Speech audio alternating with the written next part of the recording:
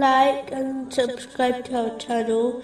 Leave your questions and feedback in the comments section. Enjoy the video. Continuing from the last podcast, which was discussing chapter 24, verse 55.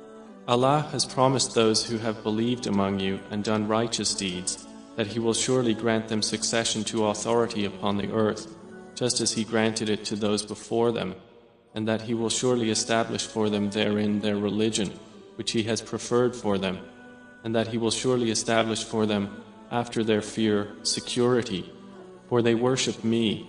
Truly worshipping Allah, the Exalted, includes fulfilling the commands of Allah, refraining from His prohibitions, and being patient with destiny, according to the traditions of the Holy Prophet Muhammad, peace and blessings be upon him.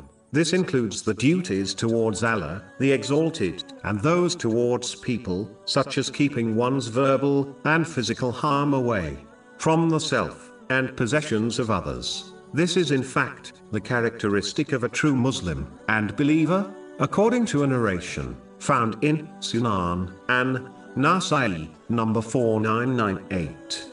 In a narration found in Jami at-Tirmizi, number 2305, the Holy Prophet Muhammad, peace and blessings be upon him, advised that the best worshipper is the one who avoids the unlawful. This includes avoiding all forms of verbal and physical sins. It includes fulfilling the commands of Allah, the Exalted, as abandoning them is unlawful. A Muslim must never obtain and utilize unlawful provision, such as wealth, as this will cause all of their righteous deeds to be rejected, as their foundation is built on the unlawful. This has been indicated in a narration found in Sahih Muslim, number 2342.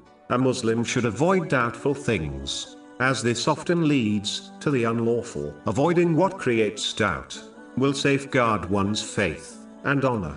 This has been advised in a narration found in Jami at-Tirmizi, number 1205.